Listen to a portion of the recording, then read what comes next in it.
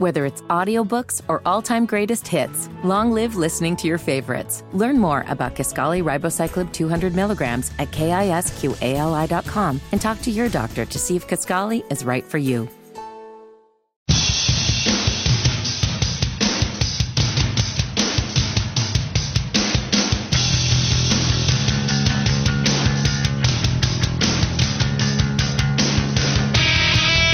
Oh, yeah. Welcome back. A Monday edition of the Mac and Bone Show, President's Day edition.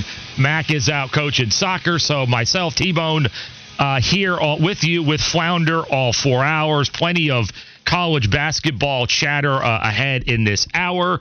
We recap the All-Star game in hour number 1, and what an absolute just joke that continues to become. 211 points scored last night by the East. That is not me saying something wrong. It sounds weird to say it.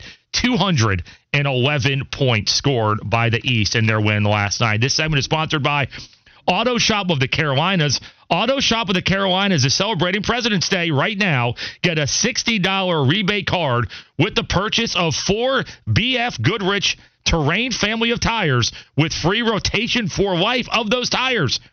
Check them out, carolinashybrid.com. That's carolinashybrid.com. We're going to talk a little Panthers here because something is going on the West Coast that needs to be monitored by us Panther fans and media here on the East Coast. It might be one of these Flounder dream type topics. The reality is that it might not come full circle to where it's possible, but there is some chatter in Seattle, and you're going to hear why on Seattle radio here momentarily of what's going on here, that DK Metcalf possibly could have a Tyreek Hill, A.J. Brown situation where because of their roster, new coaching staff, all the money they have invested in a lot of parts on Seattle's offense, that their DK Metcalf could be on the trade block here at some point. Yeah, he's the one, basically, he is the one expendable piece that they have at this point. They are seen as a team, I guess, at this point with a new coach that's rebuilding. They're talking about, everything from, their offensive and defensive lines to the quarterback position. There's even talk that they could be looking for a new quarterback over Geno Smith. So with all that, they have to find ways to free up cap space to be able to, improve those areas. And yeah, DK Metcalf is one of those guys that has popped up. That's probably their most tradable asset. And it's led to a lot of conversation about him possibly ending up, and as it should. Any name that pops up, right, at this point, at the wide receiver position, the Panthers, they should be one of the first teams rumored. This is a franchise changer, as mentioned. Look what Tyreek Hill did for Tua. Oh, by the way, Alabama quarterback. Look what A.J. Brown did for Jalen Hurts. By the way, Jalen Hurts, Alabama quarterback. It all fits in that. Could DK Metcalf be that franchise changer? Let's hear some audio, extended audio from Brock and Salk on 610 Seattle Sports the other day, explaining why DK Metcalf might be available and what it possibly could take, which is really the rub here when it comes to the Panther franchise. But if you really do want to try to make a change in who you are, DK Metcalf is probably the asset you have that would bring back the most and allow you to change your lineup or your roster construction. Yeah. This is not I don't like DK Metcalf. Yeah, everybody sees the column and the initial reactions like, oh, here's Salk again. Here's hot taker Salk. He's so negative. He hates DK Metcalf. Get rid of DK Metcalf. DK's too selfish. He's too individual, yada, yada, yada. And really what you're saying is he's your – golly, when you look at it, how many other valuable trade chips do you have? Essentially none. I mean, a Woolen would be a valuable guy, but he's really, really young, and you get him, and you want him to bounce back anyway, and he's much more valuable to you than he would be anybody else. I mean, you start to look at it, yeah, and it is probably DK. I mean, a Charles Cross would be another, again, but just I'm not looking to trade guys on the line of scrimmage. So, yeah, when I see the replies and the quote tweets and everything else that say things like, why are we talking about trading DK? He's the best player on the offense at the moment. I know that. I totally understand. You think teams are lining up to get the 7th best player on your offense? This isn't trading DK for a 5th-round pick. It's not addition by subtraction. This is, if you want another first-round pick and more than that, this is how you go out and get it. A.J. Brown went for a 1st and a 3rd. DK, in theory, should have a little bit more value because you've already paid him. So you're already eating the signing bonus, and the team that trades for him doesn't need to. So is DK worth 2 first-rounders? Is he worth what Jamal Adams was worth? Is he worth a 1st and a 2nd? Is he worth, there's a lot of conversations in there. If you got back a 1st and a 2nd, and a good 1st, let's say you ended up with a 10 or 12 pick, in addition to your number 16 pick, and got back a 2nd-rounder and 2 third-rounders, you can start to turn this team into something that resembles what Mike McDonald says he wants. All right, thanks to Brock and Salk, 610 in Seattle Sports Talk there, explaining what's going on and what it may take. Look, it may be ultimately one of these conversations we say, oh, there's no way they could pull that off. But when you look at what the Panthers need, when you look at the target, the big target, the downfield, the playmaking guy that the Panthers need, a guy that plays physical, you couldn't really draw up a better option, I think, right now of guys that could be out there than DK Metcalf. So that's one. 2, look at our coaching staff right now. It's Dave Canales. It's DK's guy in Seattle. It's Idzik. Did I say it right this time? Idzik. Did I get it wrong again? Yes. What did I say? Izdick. Which that's not sounds incredibly dirty. I got to tell you, not what you're looking for there on that one. But the point is, all the Seattle parts of the coaching staff right now, if you have any inkling at all that he could be had, and I know you might say you can't give up a 1st this year, but does Brian Burns come into play here? Possibly. On a tag-in trade, if possible. Mike McDonald, now the coach in Seattle, defensive guy. They talked about trying to get more physical in Seattle at the line of scrimmage and getting some defensive guys up there. I'm just trying to tie it all together that you would take DK Metcalf for what this team needs right now over Brian Burns because you have so much tied into Bryce Young. This is all about Bryce Young. How do you get Bryce Young better? You give Dave Canales DK Metcalf for Bryce Young. Look what they did together for Geno Smith. Yep. Look, I agree with you. It may take a lot of future assets that you might say, oh, no, they need a lot, but DK Metcalf, to me, would be a franchise changer because of what he would do for Bryce Young. Yeah, no, I agree. I think that you are 100% right on this. The thing is you have to figure out how Seattle would value Burns. Do they value him as a guy that you would trade straight up? Probably not, because it seems like what their mindset is, and that's just them on radio, so it's not speaking for the front office.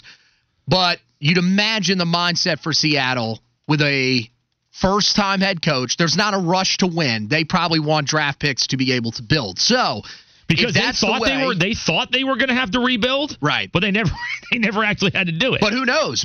They could look at the rebuild and say, yeah, maybe Brian Burns is that piece, because defense, that's how Seattle has always won, by having really good defenses. Their offense, it can help, but they're not a team that is typically built by, we need to build our offense and then figure out our defense. They like it the other way around.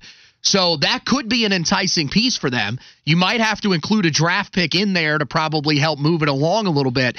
The thing for DK, and I'd be willing to I know this team they don't have a first this year, so giving up future first, but at some point. I don't know about a future first. Well, here's the deal. Look at his numbers. 2020, 1,300 yards, 10 touchdowns. Just shy of 1,000 in 2021 with 12 touchdowns. He had 1,000 yards in 2022, 8 touchdowns. Last year, 1,174, 8 touchdowns. People are saying he's not worth it. Look at those numbers right there compared to what we just saw. Look at those touchdowns. Look at those numbers. And I'm telling you, ordinarily I would say you don't give up a ton for a wide receiver when you have that many holes. But you need something for Bryce. And these guys don't pop open often. How often this past year did I say you got to find your Tyreek Hill, your A.J. Brown? Who might be moved off a team unexpectedly? Is it likely? Would I put my hard-earned money, or earned money on this, that it would happen? Probably not. But Seattle, this staff's going to know as well as anybody what his value is to a quarterback and if it's possible. That's the thing. They're going to have intel here that a lot of teams may not have. Right. The connection to this coaching staff is huge. That's a big part of the reason why this makes a lot of sense. But there would be, and I'm not saying he's not a good enough receiver. I think he definitely is. The thing about giving up a future first-round pick is you could be giving up a future first-round pick for a guy that you may only have for 2 seasons because he'll be with the team next year if you trade for him. He has 1 more year after that, and then he's an unrestricted free agent. So that's the thing. The extension that he signed in Seattle was very player-friendly because he will be able to go back on the market, potentially get more money. Are the Panthers going to be willing to pay? I mean, look at the cap hits that they're going to be taking as well. Does it fit what this roster needs right now? 24.5 this next year, 29.5 in 2025. That's a lot of money, man. I know, and he's a really good receiver, but that kind of hamstrings you even more. But when you remember that it's all about Bryce right now. I get so that. So that's the part. By the way, I said 6'10". It's 7'10" in Seattle. I apologize. I've gotten multiple stations wrong today, including our own. There we go. My thing is I'm just concerned more than the cap hit. The cap hit is significant, but I think if Burns was the guy that you ended up trading away, you would be having to pay that money somewhere on this roster anyways to one guy. I'm concerned about the fact that he's only here for 2 years. Because you could trade a future first-round pick for a dude that stays for 2 years and then leaves. That first-round pick would be more valuable to you. So that's where my concern is. Son of Swede suggests that you trade Burns for a first and then flip the first to get put in a DK Metcalf package. So you trade Burns somewhere else. It could happen, but is it guaranteed that Burns is going to bring back a first? It's at least an intriguing thought. The reality is... Yeah, no, I'm with you. You have to have the conversation. No doubt. No doubt you have to have the conversation. But there are pushbacks. There's also the talk that Hunter Renfrow is back on the market. Do you think that he fits what they need, or he's not a one? That's the issue here. Renfrow helps them, like we talked about during the season. But again, he's not a one. They're looking for that one, that guy, that Evans, that Metcalf, that's someone that can be a dominant force. Renfrow helps you. But I don't know if I'm all in on. I don't know what. I'm not. Unless you find a guy at 33 that you just love and you think this is a guy that can become a future star. I don't know how much Renfrow moves the needle for you. Does that mean that I wouldn't entertain it, especially if it's something that's pretty friendly? Like maybe you have to give up like a 4th-round pick or something like that. Yeah, for that I may be intrigued. But, yeah, I mean, if that's the guy that you're bringing in and you think that's going to change everything, I mean, look at this year. I mean, he played 17 games. He had 25 catches for 255 yards. So, yeah, I mean, back in 2021, he was phenomenal. Had over 100 catches. But since then, he's had 36 catches, 25 catches, and neither season he's gone over 330 yards. So his role has been majorly reduced in the last couple of years. I think that should probably make you question. Now, he was injured in 2022. He only played in 10 games.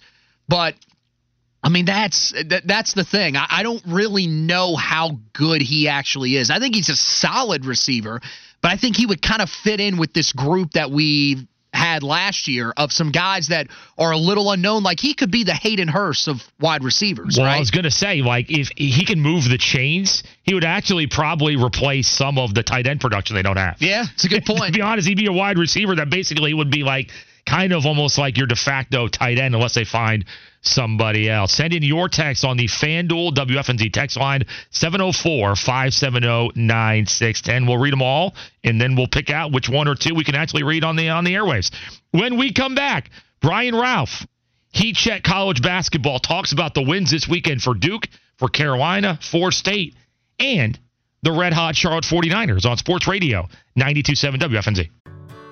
Whether it's audiobooks or all-time greatest hits, long live listening to your favorites. Learn more about Kisqali Ribociclib 200 milligrams at KISQALI.com and talk to your doctor to see if Kisqali is right for you.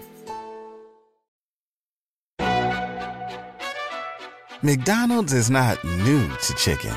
So maybe stop questioning their chicken cred and get your hands on the McCrispy. Juicy fried chicken, buttery bun, unmatched pickle to chicken ratio. Yeah, they know what they're doing. In fact, we can honestly say they're not new to chicken. They're true to chicken. The McCrispy.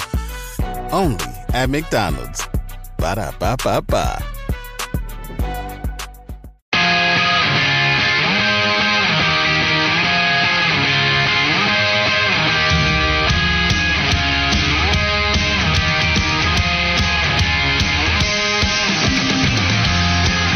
We are back here on the Mac and Bone Show. T-Bone and Flounder with a... And T-Bone's in today? T-Bone's in today. Well, you are having a day, man. I mean, I'm most of the time you're stumbling over yourself. I'm having a great show so far. Got the name of the station wrong to start us out. Concerning. I fired Jerry Stackhouse because Very concerning. I fell for a meme.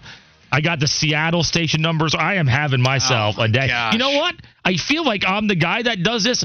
I'm just a fill-in host, right? That's true. I'm just here for today. Not everybody can be Willie P. I mean, be real honest here. We're going to go now to the Bodyworks Plus guest hotline. One of my favorite guys will join us. Just an absolute junkie. I mean that in the best way possible. An absolute basketball junkie. Brian Ralph, the senior national writer for Heat Check College Basketball. That's on X at Heat Check CBB, and the host of the Hangout podcast at the Hangout CBB, also on X, joins us now. Brian, man, we're almost there to March. How you doing, my friend? I'm doing well. How are you guys? We are good. We got a lot of teams to cover. We got some teams having unexpected years. One of them is the Charlotte 49ers.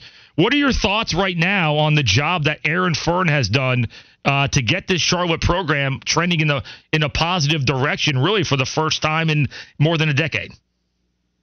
Yeah, it's been incredible the way they've turned things around in conference play. Really, the first month or two of the season were slow going, which was to be expected, given all of the things that happened this offseason, to put it nicely, with that program. But he got them back playing at a really, really high level. They're good on both ends of the court, really good defending the three. They've found a style that works for them, right? They slow it down and are more deliberate with their offense. It's not Virginia-like. I know every time we talk about slow tempo, everyone automatically goes, it's kind of boring. Charlotte's not, though. Like, they share the ball pretty well. They space the floor. They got a number of guys who can fill it up. That coupled with high-level defense and running teams off the three-point line, it's been the recipe for them. And, I know they got a big game coming up here in 2 weekends, if everything holds serve, when South Florida comes to town. But the job they've done in AAC play is a huge, huge testament to this coaching staff. Hey, Brian, how's it going, man? Wanted to ask you about the Tar Heels. The other day they get back on track against Virginia Tech. Nice 15-point win. Sort of similar to the wins that we saw during their win streak to begin the ACC season. Now, what do you think? Was that them bouncing back, and it shows you that that people shouldn't be that concerned about them? Or should people still be a little bit concerned about that 2-3 stretch that they went through there in the middle of conference play? Yeah, well, I'll find out, I'll say, in a week or two, just if they can keep that level of play back up. I mentioned that 10-game win streak. I wrote about this in a recent Ralph report. That's up on heatcheckcbb.com. But during that 10-game win streak, they were the best defense in the country. They were better than Houston. They were better than Virginia, better than Iowa State. They had the best defense in the country. During that 2-3 stretch, they were like outside the top 130 in defensive efficiency. And I saw fans online saying, well, it's tough when other teams just make shots. And there's part of that that's true. But the rotations were much slower. They were not as aggressive as they needed to be. It was a problem. And so for me, for this Carolina team, they're going to score points when they get up and down the court. But they have to defend at a really, really high level to make the run and march that they've shown that they can. But again, it's now been 3 weeks or so, 2 to 3 weeks since they've played defense consistently at that high level. I want to see them string some games together with that high-level defense before I'm ready to fully get back on board. We're talking to Brian Ralph. He's on X at BRalph33 and at HeCheckCBB. Check out all his great college basketball content. They're with us on the Bodyworks Plus guest hotline. Brian, Duke, a lot of wins. It might surprise some people that they're 15-2 in their last 17 games with only one full roster loss, and that was the game in Chapel Hill. Not dominant, but they're finding a way. What do you think the biggest key for them is going to be in March to make this a happy time for Blue Devil fans? Yeah, I honestly think it's going to be Jared McCain continuing to play the way that he has played. He was absolutely on fire against Florida State this weekend. But with this Duke team, they're a very good team. We thought they were going to be great because we thought they were going to get really more from the backcourt, particularly Tyrese Proctor, right? Yeah. And that hasn't come to fruition. The result of that is Kyle Filipowski's had to carry pretty much all the scoring load on the offensive end. And there are guys who will pick their spots and contribute game to game, but there hasn't been that consistent high-level perimeter scorer, right? McCain has stepped up and become that over the last 5 to 10 games or so. If he can continue playing at this high level, that gives them that perimeter option to pair with Filipowski and really give teams some problems. We talk all the time, right, in March about how guard play and experience matters, and Duke has some experience, but they haven't had the elite-level guard play. McCain can provide that. Now, Brian, what about NC State? They pick up a big win over the weekend against Clemson. This is a team that they've had their ups and downs throughout the year, but it just right now, I don't know if they have the resume to get into the tournament, but they got some opportunities coming up. What do they have to do to find themselves in the conversation to make the tournament this year and potentially save Kevin Keatts' job? I don't want to say they have to win out, but they might have to. They probably have to beat at least both UNC and Duke down the stretch. And they play both of them in March. I think they have to win at least both of those games. And maybe you can afford one loss other than that. But they lack those big wins.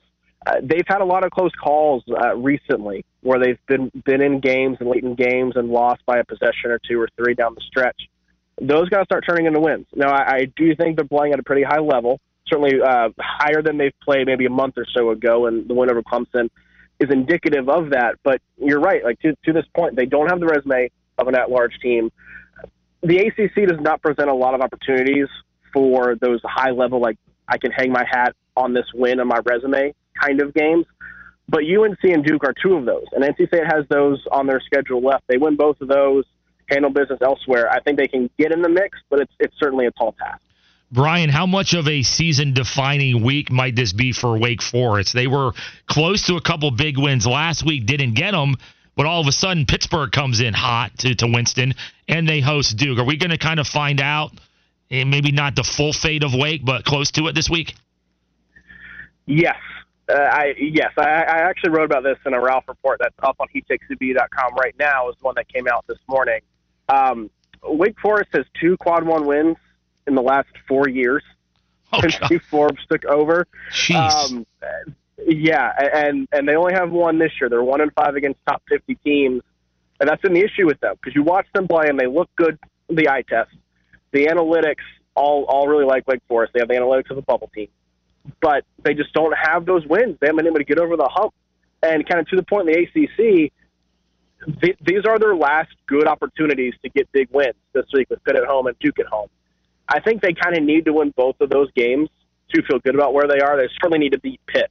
But if you can beat Pitt and beat Duke, then I think the conversation about Wake Forest being an NCAA tournament team are valid. If they were to lose one or both of those, it's auto bid or bust. Brian, one of the great stories in college basketball is a team that you know well. That's the story of the Gamecocks and the job that Lamont Paris has done. He's got national recognition. They moved up very, very fast, both in seeding and ranking. It's one thing to lose to Auburn by 40 because that's a tough place to play. They blow a lead to LSU, 16-point lead at home. Are you concerned that there's a little regression here with the Gamecocks and maybe they moved up so fast it might ultimately hurt them down the line? Yeah, somewhat. I think it's hard not to, right? The Auburn game I was not as concerned about as maybe you should be with a final score like that. That's a bad matchup for South Carolina. And Auburn, the way that they typically play at Neville Arena, a game against Kentucky on Saturday excluded, I think you could see a blowout coming, not necessarily a blowout of that magnitude, but South Carolina struggles against those kind of teams that make them play fast and really pressure you defensively. The LSU loss is more concerning because you had a big lead. LSU was not a very good team. You were at home, and you let it slip away. Right? You can't blame the Auburn loss turning into 2 losses on that, because you came out and you had a double-digit lead in the second half, and you let it all slip away. That's the concerning part to me, because this is the week, really the first week this season, that South Carolina has looked like a team that was picked to finish last in the SEC, or in the bottom half of the SEC, and they haven't looked that way all season long, largely because of their experience and kind of the smart, high basketball IQ play they've gotten from the transfers they brought in. Those guys haven't played smart the last week. They've gone away from their identity, and that's the concerning part. It should be pretty easy to get back, considering they were 21-3. They have a pretty long track record of producing at this level this season, but they are 100% trending in the wrong direction. Brian, last thing I'll ask you, it's about the ACC perception. There's a lot of people in this area that are not happy with, where the brackets are at. A lot of people thinking that the conference as a whole is being disrespected, with most people putting, 4 teams, sometimes even 3 teams into the NCAA tournament. What do you make of that? Do you think that the ACC does have a perception problem right now? Is there, a narrative out against the ACC like some people in this area think? I don't think so. I'm one of those ones who think the ACC has generally been pretty down, really the last 5 years or so. And I know the people who will back the ACC will point to the tournament success that they've had and the runs that a couple teams have made. And that's true, but the issue with the ACC, I would argue, is not the teams at the top, right? It is not Duke, it is not North Carolina, even Miami the last couple of years. I know this year's been different. It hasn't been that those teams aren't good. It has been the teams, let's say, 4 through 10, 4 through 11, the ones who would fill the seeds in the 7 seed to 12 seed range, the bubble teams, the strength of your league aside from the top 10, top 15 teams in the country. That's been the issue, because those teams haven't consistently won games. I think Virginia is a good example of this year. Virginia is a solid team. We've seen them perform well in ACC play, but they didn't really pick up a ton of big non-conference wins. Right? They got blown out by Wisconsin. They got blown out by a couple teams that they played in non-conference. Miami is the same kind of deal. They went on the road to Kentucky and got it absolutely handed to them by the Wildcats. Those teams went on the road or went out in non-conference and did not show well. And so when that happens, that diminishes the outlook for your league. And then you get into league play, and those teams start beating up on each other. Nobody's able to maintain momentum. Well, those all kind of accumulate as bad losses, because nobody has proven that they can really be good. I still think the talent is there in the ACC. I don't think it's necessarily as good as it was 10 years ago. But it's still a really good league. They just haven't been able to get those wins. I don't think the coaching, to get more big picture, the coaching is as high level overall in the league as it was 5-10 years ago, which is an issue with it.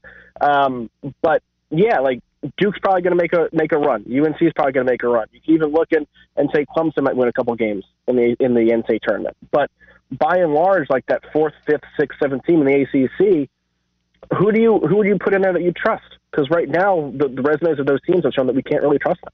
Brian, one more team of local note before we send you on your way, because at Heat Check College Basketball, you guys aren't just about the Blue Bloods. You cover every conference, every team.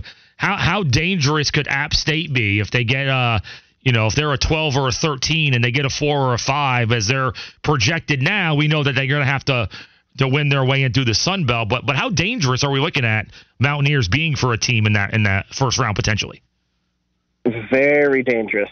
Very dangerous. If I'm Duke or South Carolina, who was in that 4 to 5 seed range, I am crossing my fingers and hoping that App State does not pop up as that 12 or 13 seed in my region should App State make the tournament. This is a really, really good defensive team. They're a very experienced team. They're not the best offensively, but they do enough. They have enough shooters. They have enough spacing. They push the pace enough. They find ways to get easy baskets. But Auburn went into Boone at App State and lost pretty convincingly. The James Madison team that went and beat Michigan State, App State swept them. This is a team that has proven they can play with and beat high-level competition because of the way they really defend you. And they've got some experienced guard play as well. Some guys that come in from the transfer portal and done pretty well for them. So of those mid-majors that are likely to slide in that 12 to 13 line, I have a few every year that I almost automatically pencil in as upsets. And App State's one of those teams for me this year. I think they're a really, really good team, capable of winning at least an NCAA tournament game. Oh, so he's got App State beating one of my two teams. That's wonderful there to hear. Duke or South Carolina. Brian, go ahead, promote your content. What are you guys working on this week right now at Heat Check College Basketball? Yeah, you can check us out on heatcheckcbb.com or on Twitter, or X, excuse me. I will never get used to calling it X. I'll never get used to calling it X. No, it's a crime, yes. The artist formerly known as Twitter at HeatCheckCBB or BRalph33. We got a lot coming down the pipe both this week and coming up this month. Obviously, it's a month of college basketball. That's our time to shine. We have a lot of conference tournament stuff coming down the pipeline. We'll have previews for all 32 conference tournaments, and we're going to get into, obviously, NCAA tournament prep as well. Bracketology, I think 3 times a week on the website, updates and pretty detailed bubble watch, a more detailed bubble watch than you'll find anywhere else across the country. So make sure you check it out at heatcheckcbb.com. All right, Brian. Thank you. Be well, man. I appreciate it. You guys have a good one. There he is, Brian Ralph, Heat Check College Basketball, kind enough to join us for an extended time there on the Bodyworks Plus Guest Hotline. Love that site because, you find out they cover all college basketball. You hear them talking Charlotte, App State. Not every analyst can go as deep as they do at Heat Check College Basketball. I thought he was outstanding on everything he was talking about. There we go. Yeah, next time we got to ask him about like High Point, UNC Greensboro. That's a good point because there's so many good teams in this state, man. We've talked App. We've talked a lot of Charlotte. We've talked a lot about the normal teams. High Point, UNC Wilmington beat Kentucky this year. They might get in. So High Point, Wilmington, College of Charleston's very good again this year. Yeah, there's a lot of teams in this local area that are really playing well. And then there's NC State. So look at that! I'm sorry. Hey, that was a massive win. That was huge, and I thought, I got to be honest, I was kind of shocked that he said that they have to win out. I mean, I guess I get what he's saying. It's all about that net rating, man, and it's hard to project some of it because it's changing a lot, right? Yeah, Wake Forest picked up a quad 1 win this weekend because Florida is now a quad 1 win. So a lot of stuff. Lose a quad 1 game, and you end up picking up a quad 1 win because of what somebody else does somewhere else. It's crazy. This segment is sponsored by North Carolina Department of Health and Human Services. North Carolina Medicaid is for people like you. Full health care coverage at low or no cost. Doctor's visits, emergency rooms, and prescriptions. See if you qualify at medicaid.nc.gov. When we come back, it's weekend conclusions. I'm going to honor a favorite writer now of the Mac and Bone Show, and I've got an idea. I figured something out here on how to make the slam dunk contest better. Sports Radio, 92.7 WFNZ. Whether it's audiobooks or all-time greatest hits, long live listening to your favorites. Learn more about Kisqali Ribociclib 200 milligrams at KISQALI.com and talk to your doctor to see if Kisqali is right for you.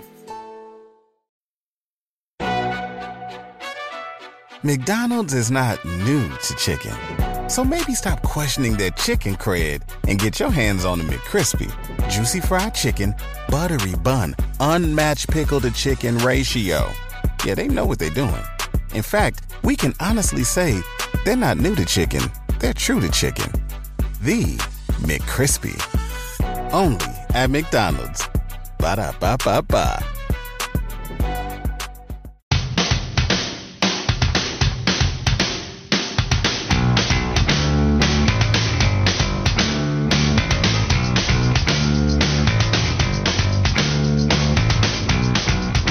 Welcome back in the Mac and Bone Show here on a Monday. Mac is in the big city of Kernersville, North Carolina, near where I grew up, coaching his youth soccer team. We don't have any word yet on how they're doing in this tournament. For all we know, Matt could just be at home and they got knocked out over the weekend. We really have no idea. We just know that he's coaching. Oh, he better not. Oh, no.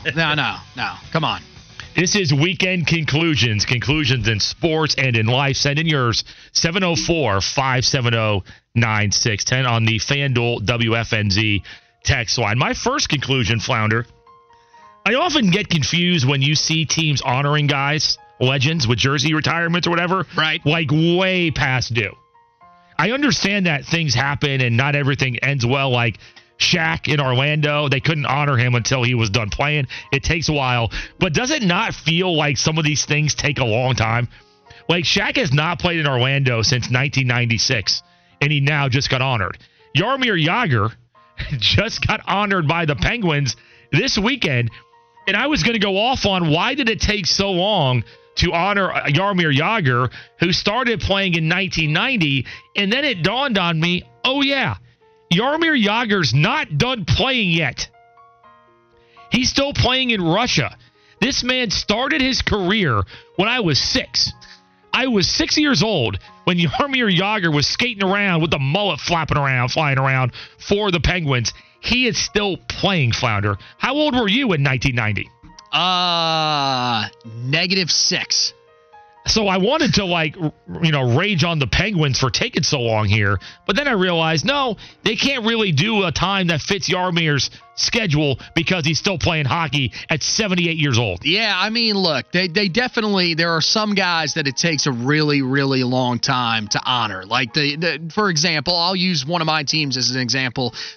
Mets, a couple of years ago, retired Keith Hernandez's number. Yeah, Why did it take so example. long?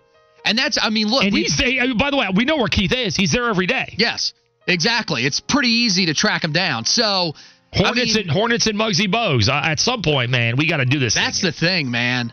Like, I mean, the Panthers, I think they've done a good job. And, to some extent, people are wondering if they're putting some people in a little too quick and they're going to run out of guys here soon. But the Hornets, at some point, you got to put Muggsy up there. Dell's got to go up there at some point. And again, with Dell, we know exactly where he is every single game. Yes. So it's not hard to track him down. My first conclusion, Bone, is, I mean, at this point, NASCAR just has the worst weather luck ever. Every time you think, they showed a map yesterday of the rain around the country, and the only place where it is raining is in the state of Florida. It's unbelievable that from 1969 all the way to 2003, the Daytona 500 did not have to be delayed. Since 2003, there have been 11 races at Daytona for in the first race of the year in February where they have had to delay the race. It's amazing. NASCAR just has the worst luck. I think people, there will still be a lot of people that will be able to watch today, but you can make the argument that it's really hurting the TV ratings that they just can't get the weather luck to have the Daytona 500 on a Sunday. Yeah, and every time it gets to Monday, immediately we all think that Martin Truex Jr. is now going to win the Daytona 500 because the guy is just an absolute machine on Mondays, baby. My next conclusion, I love the three-point contest. I don't love the dunk contest, but I've always felt that the three-point contest every year, it's drama, it's entertaining. It's not something that we ever consider not to be good. But the whole All-Star Saturday night events, I thought, were overshadowed by truly how bad Kenny Smith was. And I'm a fan of Kenny Smith on Inside the NBA. I think he's wonderful for his role. He plays between Shaq and Charles. I think he's good on the college basketball stuff. I don't know what was going on the other night, but I had a thought while he was just yammering on about numerous things the whole evening. I think they should take Kenny Smith off that coverage. And this is how bad it is. I think Tony Romo should be the guy that calls the slam. That's how bad. Kenny Smith was so bad. I miss Romes. I miss Tony Romo. Could you imagine Tony Romo, Flounder, calling slam dunks? Oh, I don't know, gee. He'd have to review them all. I think Tony Romo will be sensational calling the slam dunk contest. Get out Kenny Smith, put in Tony Romo, let's go. Okay. That's how bad he truly was the other day. I think he was awful. Look, Kenny Smith was not great. Far from his finest night. I think you are panicking a little too much. Between the legs, Jim! Between the legs, Dunkaroo, Jim! I mean, yeah, I don't know what was worse, him or the dunk contest in and of itself. Like, what? And this is my next conclusion, because it goes right off of that. Yeah. The dunk contest, what impresses people anymore? The dunks that should impress people, like Jacob Toppin, I don't, and people will say, oh, it's because you're a Knick fan. Well, part of it is, certainly. But the other part of it is I don't understand, like, some of the scores that these guys get for doing these crazy dunks. Like, it doesn't make any sense. And then Jaylen Brown is rewarded the way he is for basically doing nothing. I don't understand the way they score these anymore. There's no dunk that can be done at this point that we really haven't seen. So these guys and the creative bug, it's just zapped because, I mean, I swear to you, how many times have people jumped over people? I think Shaq's been out there. How many times now? I feel like they've tried to jump over Shaq a lot. He's always out there. Well, they were that's the thing. Plenty of people have jumped over him before. And also, guys, you think jumping over a 7-footer is something we haven't seen in this generation? We see it all the time. Pick your 7-footer. I don't always blame the dunkers. It's just, that's why I like the 3-point stuff much better than I do the dunk, because I agree with I never complain about the 3-point contest. I want to give a Mac Attack award here to our new favorite NFL. Mac and Bone Show award. What do I call it? Mac Attack. I'm telling you, man, this is your most efficient day yet. It's one mistake an hour. I'm not even getting, by the way, I can't even blame that. I do this segment with Mac. So it's not like I'm doing something out of the ordinary here. God, maybe I just missed those days when I had so little pressure on me. Once that name got on the show, oh my God, all of a sudden the pressure mounts. I want to give an award, a Mac and Bone award, to Gilberto Manzano. Okay. One of the true, I think, best NFL writers out there. He works for SI.com. He's got a piece up right now about Bryce Young having a major bounce back year next year. Now, ask me what the article says, Flounder. So what's his reasoning, Bone? I have no idea. It's behind the paywall. But all it says is... How do you give him an award then? Well, because the headline itself, I assume it's good. Okay. This is the day and age we live in. He's got a piece up on Bryce Young that I got to pay for. I'm not doing it. But Gilberto Manzano, he loves Bryce Young, and I'm sure the article's good. I wish I could tell you what it says, but I can't unless you give me your credit card number. So we're just giving away awards for anything. Hey, anything that involves Bryce Young making that leap. But guarantee you, Mac will want this guy on the show without any knowledge of what the article actually says. All right, Bo, my last conclusion, I have to go back to Kenny Smith. And you pointed to just the night overall. I have to point to a specific moment. I did not understand at all what was going on after the 3-point shootout between Steph Curry and Sabrina Ionescu. Kenny Smith, apparently, it bothered him a lot that Sabrina was using a women's ball and shooting from beyond the arc. Take a listen to Kenny Smith trying to explain why he was not happy about how the contest went. I think she should have shot from her. She should have shot from the women's line. That would have been a fair contest. I still root for Sabrina. We all are rooting for Sabrina. No. She should have shot from the 3-point line that the women shoot from. Why are you putting those boundaries on her? That's not a boundary. That's what the game is. She wanted to shoot. They have a smaller ball, don't they? She shot a WNBA ball. WNBA ball is smaller. She shot with the WNBA ball. Yeah, but she should have shot from the line. There's a women's tee in golf and there's a men's tee. For a reason. No. She a shooter shoot. Isn't that what you said? Yeah, but they shoot from where they shoot from. Thank you. No. Sabrina, good job, Sabrina. No, but don't let any man put boundaries on you like him is. Well, then give him a regular ball then. Don't let any man put boundaries on you. Give him a regular ball then. Reggie Miller, 1,000% right. Kenny Smith missed the whole point of all that. Like, she was trying to compete equally with a man, the greatest shooter of all time, and he completely missed the point of what that moment meant. Reggie didn't, but Kenny Smith did. I just don't understand. Like, who was thinking about this stuff in that moment? Who was thinking, nobody, she's using a women's ball. This is unbelievable. I mean, what? Was he mad that she kept it as close as she did? It doesn't make any sense to me. And I mean, look, man, it's not the greatest look for Kenny Smith. I don't know what was going on that night. You said it the entire night. He was kind of annoying people. People were speculating has been drinking a little bit, something like that. But it was far from his best night. No, it became the Kenny Smith show, really, honestly, the whole evening from the skills challenge to the end. It was all about Kenny Smith yelling stuff out. And I like Kenny, but I did not like that performance. One last weekend conclusion for me, while the dunk contest was going on, I saw a tweet about this, and I started watching videos of an emerging sport, Flounder. Did you know that and people gather to watch this stuff, crowds gather. Did you know that competitive bed making is a sport?